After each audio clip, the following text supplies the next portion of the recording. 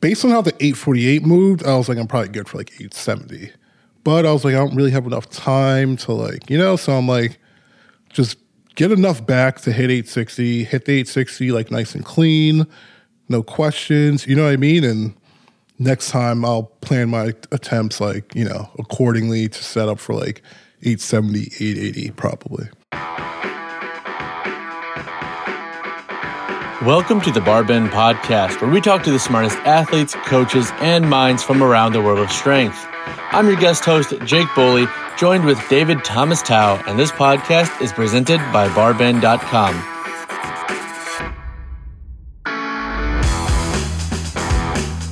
Kevin Oak has held multiple all-time powerlifting world records throughout his career. Currently, he holds the raw 242-pound all-time world record squat and his recent 860-pound lift. Outside of powerlifting, Kevin also owns his own apparel business called Barbell Commission. In today's episode, we chat with Kevin about a variety of topics, including his pre-world record mindset heading into meets, his next epic feats of strength he has lined up, and much more. As always, we're incredibly thankful that you listen to this podcast, so if you haven't already, be sure to leave a rating and review of the Barbell Podcast in your app of choice.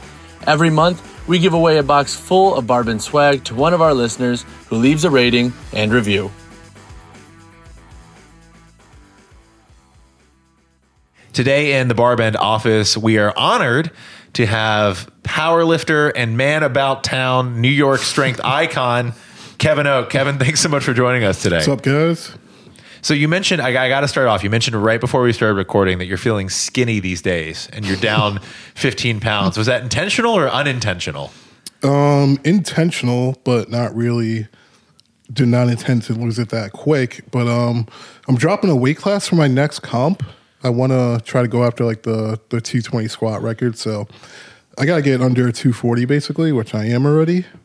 But I was like sick all last week, so that weight came off a little quicker than expected.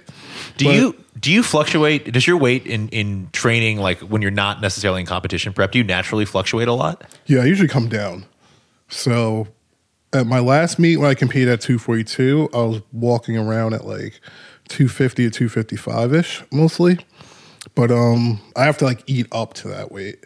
So outside of that, then I usually immediately just come right back down to like the 230s. I was going to ask, is it harder to take on or put on weight, and at what range is it the toughest for you? Neither are that hard. I mean, it's probably harder to put on weight for me because I just have a pretty high BMR, and I'm not a big eater, so I have to really like think to eat more. Whereas it's easy for me to lose weight. I just kind of eat a little less, and I'm more active, just move around more, walk around more, do a little cardio, and I usually drop weight like pretty quick. So that for all of you at home, just that's the Kevin Oak method. If you're looking to drop weight, just do a little cardio. Be one of the world's best powerlifters in multiple weight classes. It'll come off in the blink of an eye. It's super, super easy. Small walk around town. When you were running track in college, how much did you weigh?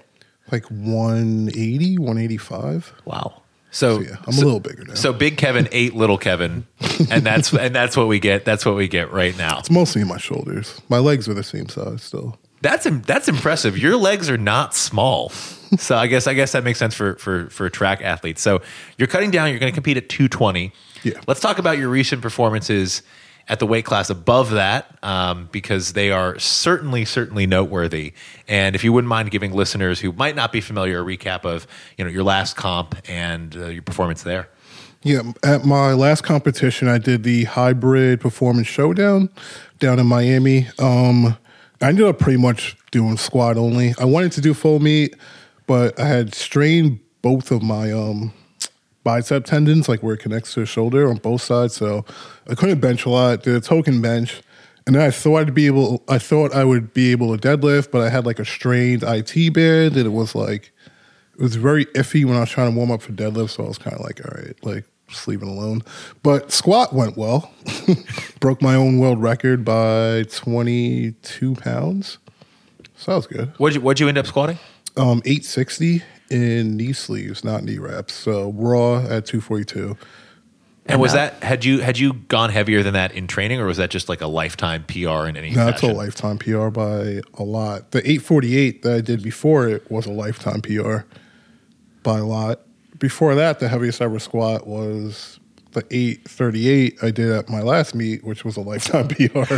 So, yeah, I don't usually go that heavy on squats in training.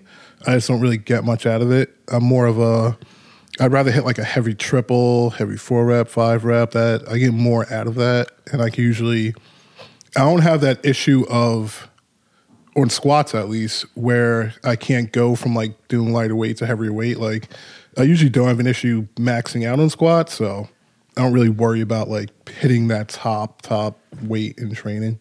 Yeah. So now correct me if I'm wrong. So the third attempt actually broke the world record. You pushed it even further on the fourth attempt, right? Yeah, so I planned on going, I was targeting like somewhere in the 850s, right? So originally I was going to go 854 on my third, but I was like, let me hit 848 because I hit 826 or something on my second just to like be warmed up enough for it. So I was like, let me see how 848 feels, and then I'll know how much I have left for like a fourth attempt. So I smoked 848. I probably actually had like 870 in me, but you don't have that much time. If you take a fourth, you have to take like right after all of the third attempts. And I was already tired from doing 848. So I was like, let me hit like 860, another like 12 pounds. And I was going to say it was insane how easy it looked. But also, I want to ask you a question. So you break the world record on the third. You're heading into your fourth attempt. What's going through your head, man? Like because I can't even comprehend that weight, and you've already have the world record. What's going in your head to the fourth attempt? Was it about fun? Was it about pushing your limits? What was there? I was honestly just trying to get my energy back as quick as I could. I was like, if I have enough, if I get another bar, recovered enough from like that 848, I'll hit it. Like I knew, based on how the 848 moved, I was like, I'm probably good for like 870.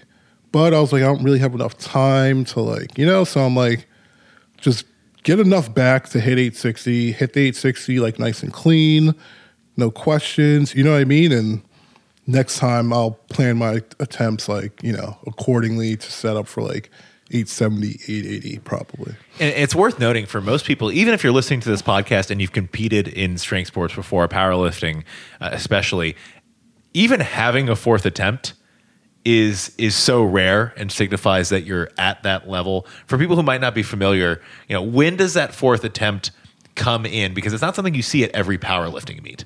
Yeah, usually in certain federations, if you're going for a world record attempt, you can take a fourth attempt as long as you also hit your third attempt. So that is even just saying like, oh, on my fourth attempt, when someone leads with that and talking about their powerlifting performance, you're like, oh, I bet it went well. I will never have a fourth attempt in my lifetime. But never know, man. Just cut to like 132. Yeah. Maybe. I'm trying to set a PR for fourth attempts witnessed. I'm just going to go to a lot of powerlifting meets and just talk about fourth attempts. I've seen a good amount of fourths. Yeah, a good amount sprinkled throughout the years. Well, I was going to say you lifted big meets, bigger meets than a small fish. I want to start a federation where it's you can take a fourth attempt if it's a gym PR. Like if it's the most it's been squatted in that weight class at that gym, and we're just going to have we're going to go to a lot of small CrossFit boxes and have powerlifting meets. So a lot of people will get fourth attempts. Probably still not Jake, unfortunately. Now, see, the thing is, with fourth attempts, it's not really worth it most of the time. Like I only did it because I knew I wasn't benching, basically. Right. So I didn't really care about wasting that energy. But normally I don't do fourth attempt squats. I just try to get those 3 attempts like right on. Like at the last meet, I hit 838 on the third, and I could have went for a fourth and went heavier, but I was like, I'm going for a world record total, so I'm like, don't waste the energy. You just kind of have to build your total from there. But I was kind of doing squat only, so it's like whatever, just keep going, just max out. We've found something even rarer than taking a fourth attempt squat, and it's declining a fourth attempt squat. So even more rare than having the option is saying, you know what, I'm not going to increase that world record again today. And speaking of world records, so what is the current world record in the 220-pound weight class? And what have you kind of squatted around there at that weight? At 220, it's 822 for raw, no knee wraps. I did 810 like 3 years ago, and that was the last time I competed at 220. Gotcha. So, like, I know I can go, and that was low bar. I high bar most of the time. So, like, I know I can go heavier. So, I'm just going to try to see what I can do with a little leaner. So, are you going for just a squat record in that category, or do you want the total record in that weight category? I'm not sure yet. Definitely, I want to go after the squat. Depends how well my shoulder recovery is by then. If I can, because I haven't benched in over a month. So it's like I got to get to a point where I can start benching again, and I don't want to rush it. So, like, if I'm not ready, I'm not going to force it for this meet. But if they're good to go and I can bench or whatever, then, like, I'll try to go for the total too. Which lift do you lose the most on during a weight cut, or if you're dropping a weight class? It varies. Probably bench. Bench is like an immediate loss when your body weight goes down, for sure. Like, honestly, I'm going to sound like a jerk, but I don't even like to bench when I'm under like 245 because it just feels very different, and I can tell my range of motion's like a little longer, and I just feel weak. So probably bench, but also squat. Deadlift, my deadlift will actually go up when my body weight goes down because I can just get into position easier. But yeah, it's between squat and bench. But bench, I just feel it. Like, you're on the bench, you just know, you're like, oh, this just sucks. Like, this bar is going so far. No, it's crazy. I feel like I am nowhere near your level, but that's always the same for me. If like a couple pounds makes a fucking huge difference on the bench.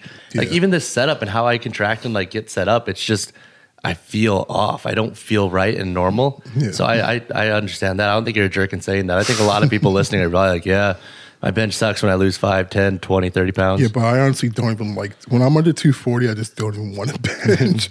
I'm like, screw this. But squat too.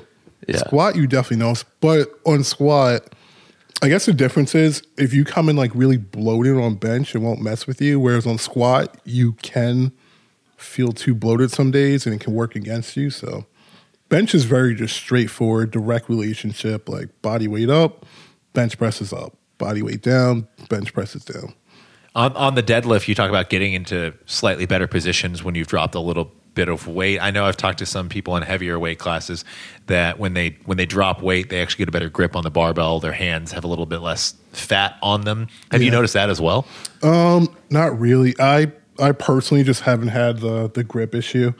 I mean, I do in sumo actually, but I pull conventional in competition, but I've definitely seen that, especially for people when they're recomping after a big weight cut.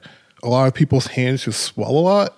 I've never had that issue, but for me, it's more so just like if my stomach is bigger, it'll usually, like, my lower back will just be more sore generally. And when I'm trying to like drop my hips down into conventional, sometimes I just can't get as good a position. It's annoying. It's just hard to like just get down there. It just feels that much harder, you know?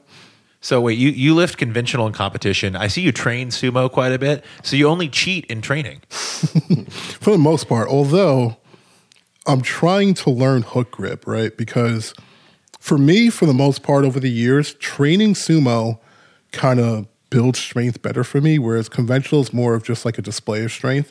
Like, I can just do it for the most part, and I tend to be stronger conventional than sumo. But my last training cycle, I was able to hit like an 800 triple on sumo.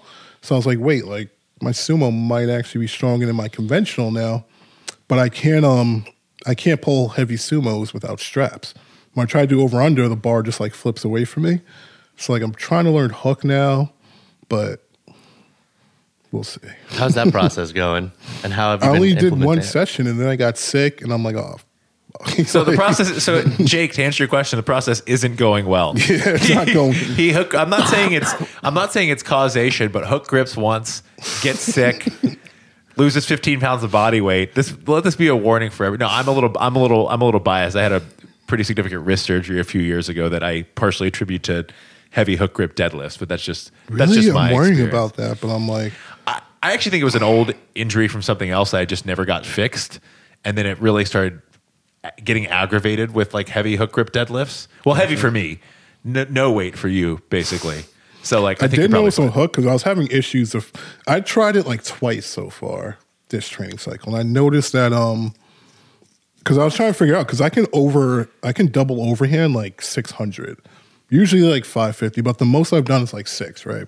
But when I go to hook, it becomes like an issue, and I noticed that when you do like an overhand, your hand is like more like this, kind of your wrist is kind of bent in, whereas when you do hook, the line gets stretched like this way, and that's like a big issue for me. It's what I'm noticing because I just have really tight forearms. Yeah, you feel it in the tendons and everything in your forearms. Yeah, so it just feels completely different. And then when I try to get my lats tight, it's just extremely awkward. But I'm working on it. The other issue is because when I was sick, I kept sneezing. I sneezed so hard I freaking strained my intercostal on the left side, so I can't even deadlift right now, really. Like I could do like a slow descent squat, but if I try deadlift right now, it's gonna hurt a lot. So Kevin Oak's immune system is so strong that he got sick and pulled a muscle. Yeah, that's illness goals for all people who are wondering if you can like hurt your ribs sneezing.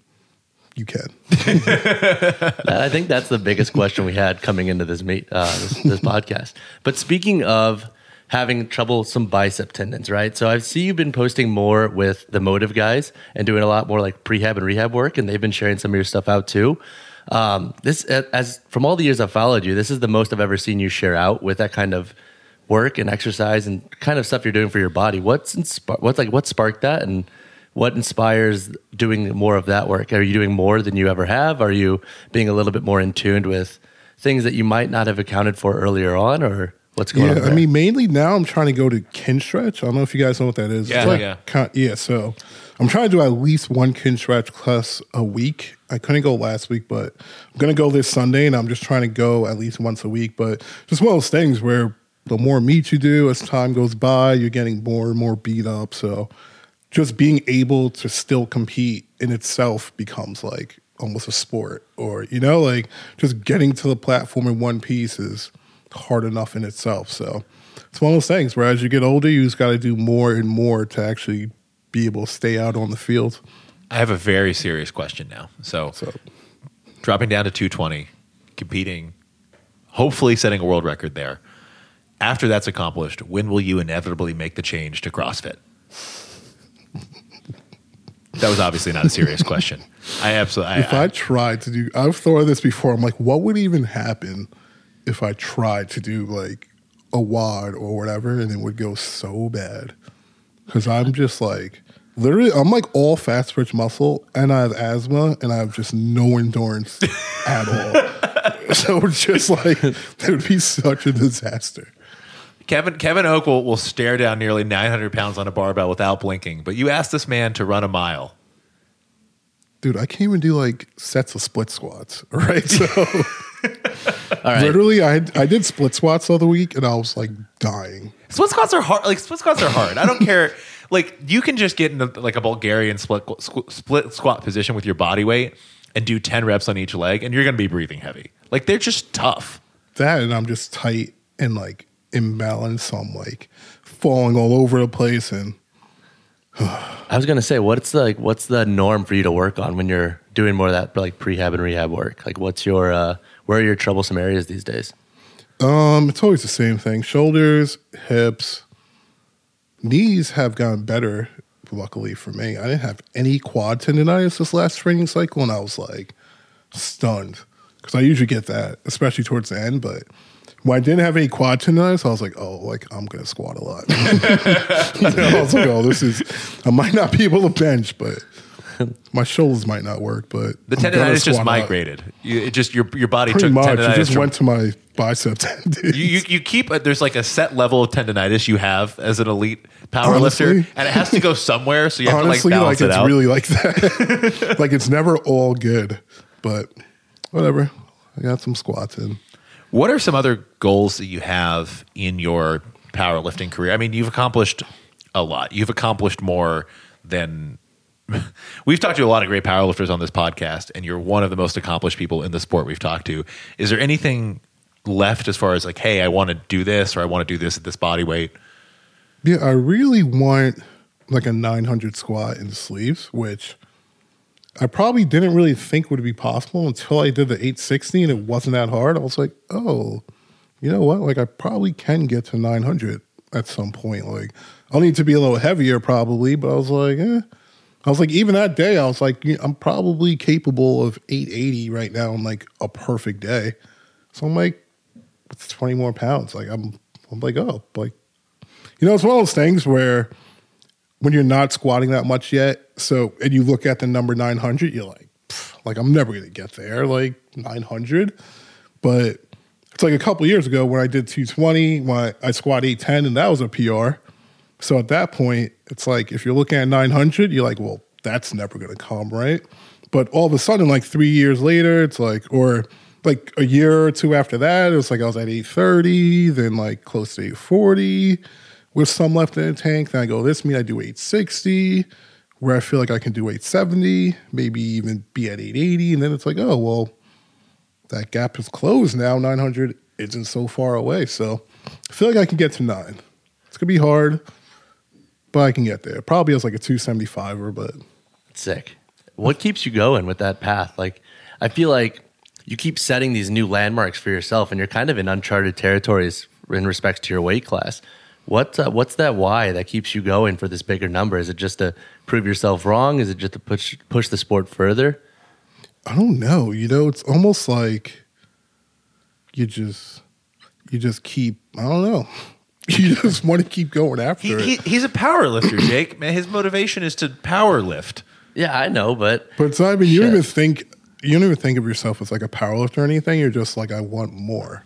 You just always want, once you get to whatever level or you get whatever accomplishment, you always want more. Yeah. So what factor has your competition, and by that I mean other people you compete in 2 weight classes, other people in those 2 weight classes. There are a lot of good lifters at 220 and above. What factor does that play in pushing you? Do they push you, or are you kind of just keeping that motivation internal? Like, yes and no. I don't really know. It's like I'm aware of who's out there for sure. And I like seeing people hit bigger and bigger numbers and break records. But the way I've always looked at it is powerlifting isn't like a contact sport. It's like you're kind of doing your own thing. So it doesn't really, like if someone shows up tomorrow and squats like 950 in sleeves out of nowhere, it doesn't like affect me in any way. So it's hard to, it's like you have your goals and you go after them. You'd probably be pretty impressed if someone pulled that off. No, I would definitely be impressed. But I just mean like, it doesn't change what you're doing at all. Like if someone, you go after your numbers. If that happens to be a world record, cool. If it's not a world record, like you're still going after your numbers. So, yeah. Is there anyone in your weight classes or beyond? It could be on the men's side or the women's side. Anyone you look at today and they really do surprise you, like the equivalent of if someone showed up at 220 or 242 and did like a 950 pound squat in sleeves or something like that. Is there anyone where you see them doing something? Could be any weight class, could be man or woman, and it surprises you to that extent? Not really. Not anymore. And mostly just because I've always known that the numbers were going to go up a lot. Mm-hmm. I feel like a couple years ago it was very, the depth was very thin, and it was a lot easier to break world records, and the talent pool just wasn't that big. Yeah, the sport was smaller. It wasn't what it is today. So as more people come in, I know we're just going to keep seeing more and more freaks, and we're going to see more and more like extremes of things, like especially with like sumo deadlifts and stuff like that. We're just going to see more and more people be able to pull like 1,000 and 1,000 plus. Like I've always figured that was just going to happen. I'm like, people are going to like be drawn to this, and it's, like first it was like Yuri a couple years ago that really shocked people, but now you have multiple people that are pulling like 950 plus. Right. Like someone else over the weekend just pulled right around 950. I forget his name. That's hilarious. Even when like Barben's not even 4 years old, and the fact that when we started out, I could name everyone in the world who could pull that weight. Now it's like, oh, someone pulled 950. I don't couple remember years who ago, it was the race to 900 in my weight, like the 220, 242. It's like, who's gonna break 900? Now it's like, now it's just like, all right, well, who's gonna be able to get into like that position on sumo and see what they can, like it's changed. There's just a bunch of guys now that can do like 950 plus or getting close to 1,000, and there's going to be more. Yeah. I remember, what was it? It was 3 years ago, right, David, when we first covered Kaler's like big, was it 800 or 900 pound pull? And it just like exploded. And then I feel like a couple months after, within like 6 months, we were seeing just a landslide of more and more heavy pulls. I think it was like maybe a 900 in training off the. I don't even think it was I was like off the blocks or something like that. I don't even know if it was a full lift, and it was just like the article just went absolutely nuts. It's like, oh, here's this. A lot of comments were, and this is no disrespect to Kaler. It was, who's this skinny guy pulling 900 pounds? Have you seen Kaler in person? I know, I've never met him in person. He has like a weird frame. Like he looks skinny in video, but in person he's like kind of tallish, but he has like a very broad shoulders. Well, he's got really very long, small waist, really long limbs. So it might look skinny like on camera, but if your arms are like that long, I mean, he isn't that heavy. He's under 220 most of the time. So, but like, just the way he's built, you're like, what? He's like a spider kind of, and you're like, what the hell? And just when you look at him, you can just like tell his hips are like very strong and solid. You know what I mean? Like he's one of those people you gotta see in person. Yeah, it was like, okay, so this is weird, and if Kaler's watching this, he's like, dude, what the?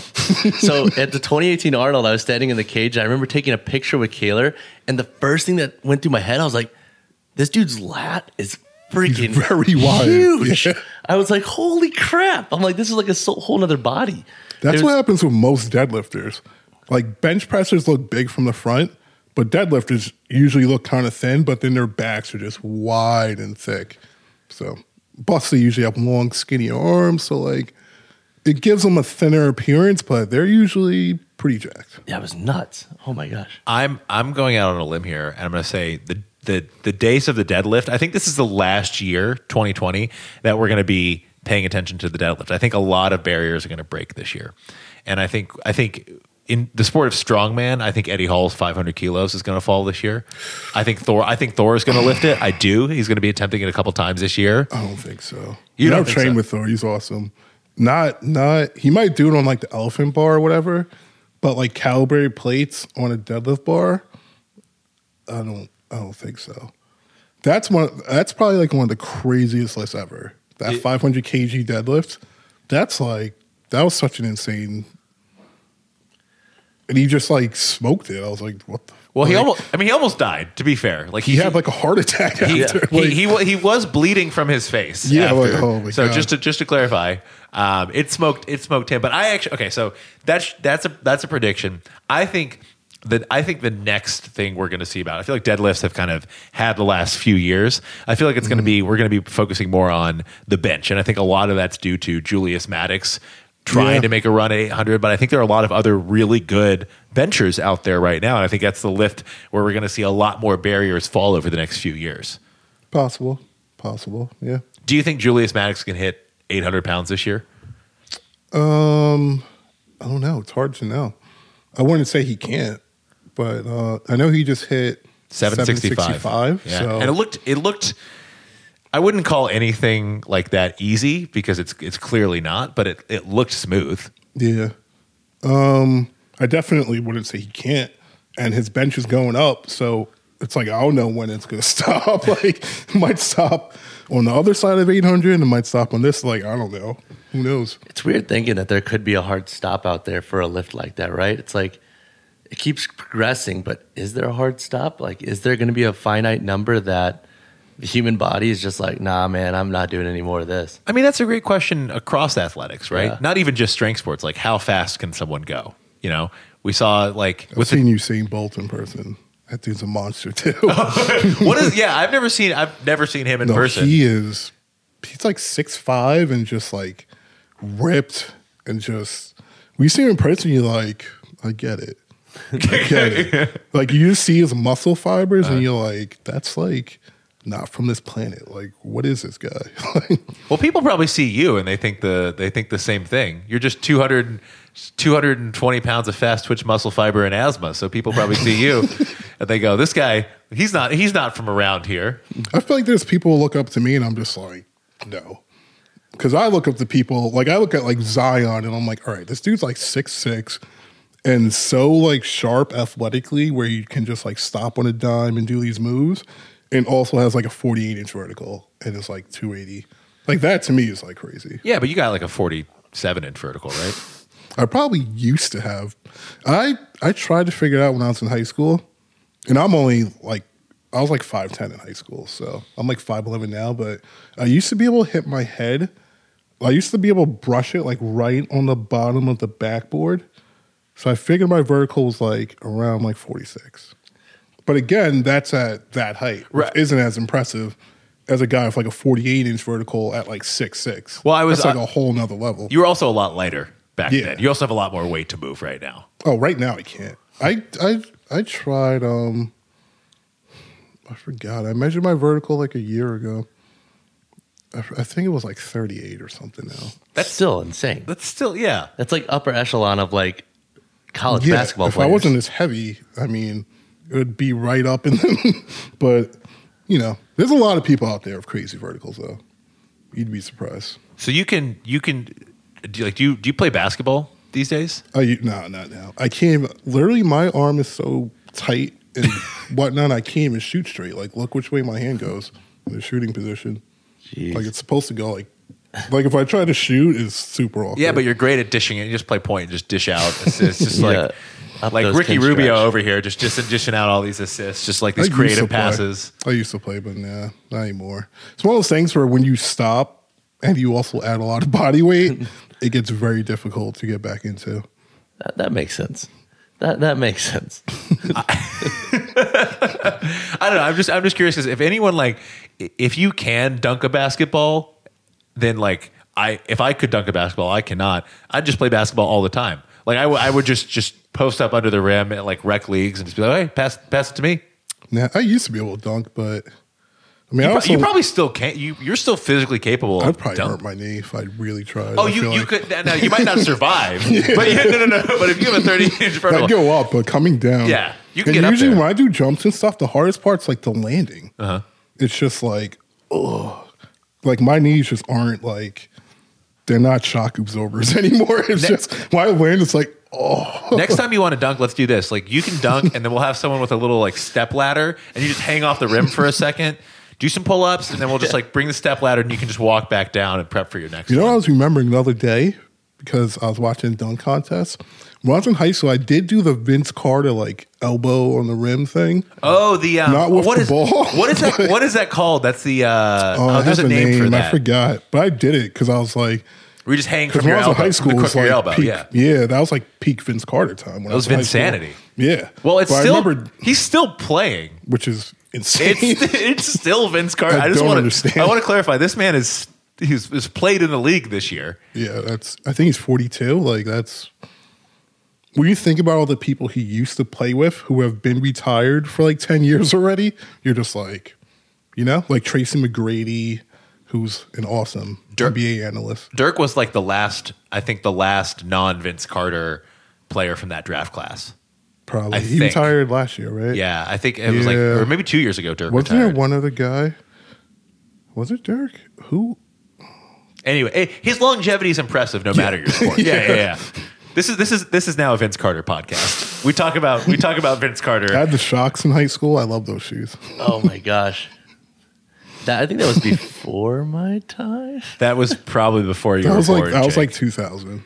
I think Kevin and I are closer. I was Wait, Kevin, how old are you? Do you mind me asking? 33. Okay, we're actually I'm about equidistant between you two. Then I might be closer to Kevin than I am to you. Yeah, I think physically I'm closer to Kevin than I am to you, Jake. Just from like people see us and they're like, oh, those guys look similar. Well, yeah, and I'm These guys also go to the same gym. They're clearly training partners. They clearly train. Maybe second cousins, twice removed. I mean, I have pretty curly hair, so it's possible.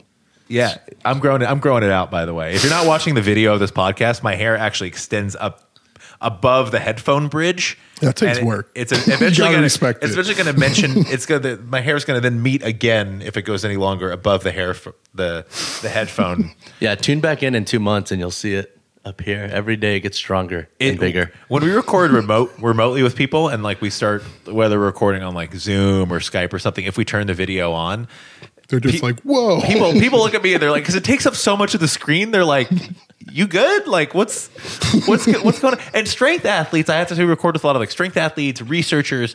They tend to be pretty like put together people. I feel like that's strength athletes. Like maybe 10 years ago, but not so much. But these days, this is like the days where, Taylor Atwood shows up with like perfectly coiffed hair. Is that a coiffed? He's like Mr. Wall Street. I'm not sure. Yeah, he's an IBM guy. And they look at me and they're like, what is going on with you, buddy? Like, what's... Well, you're clean shaven, though.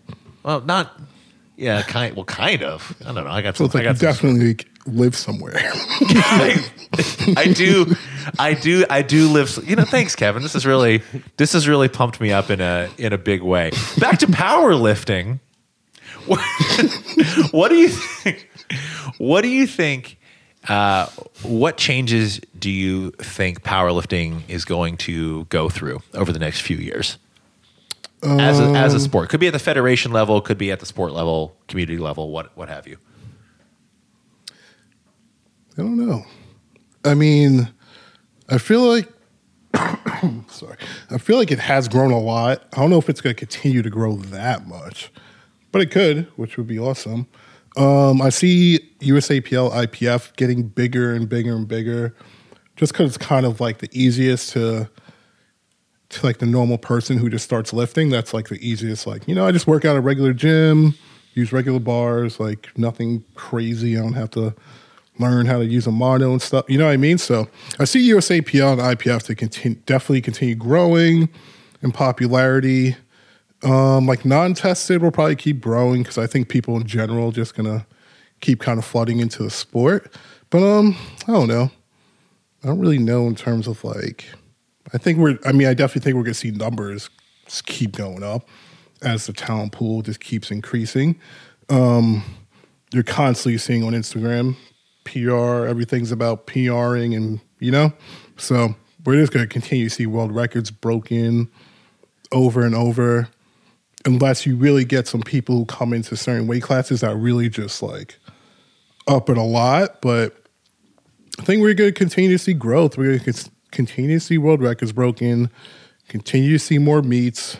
We got like the Sheffield meet coming up on the IPF side. So I think a lot of people are going to be interested to see how that goes.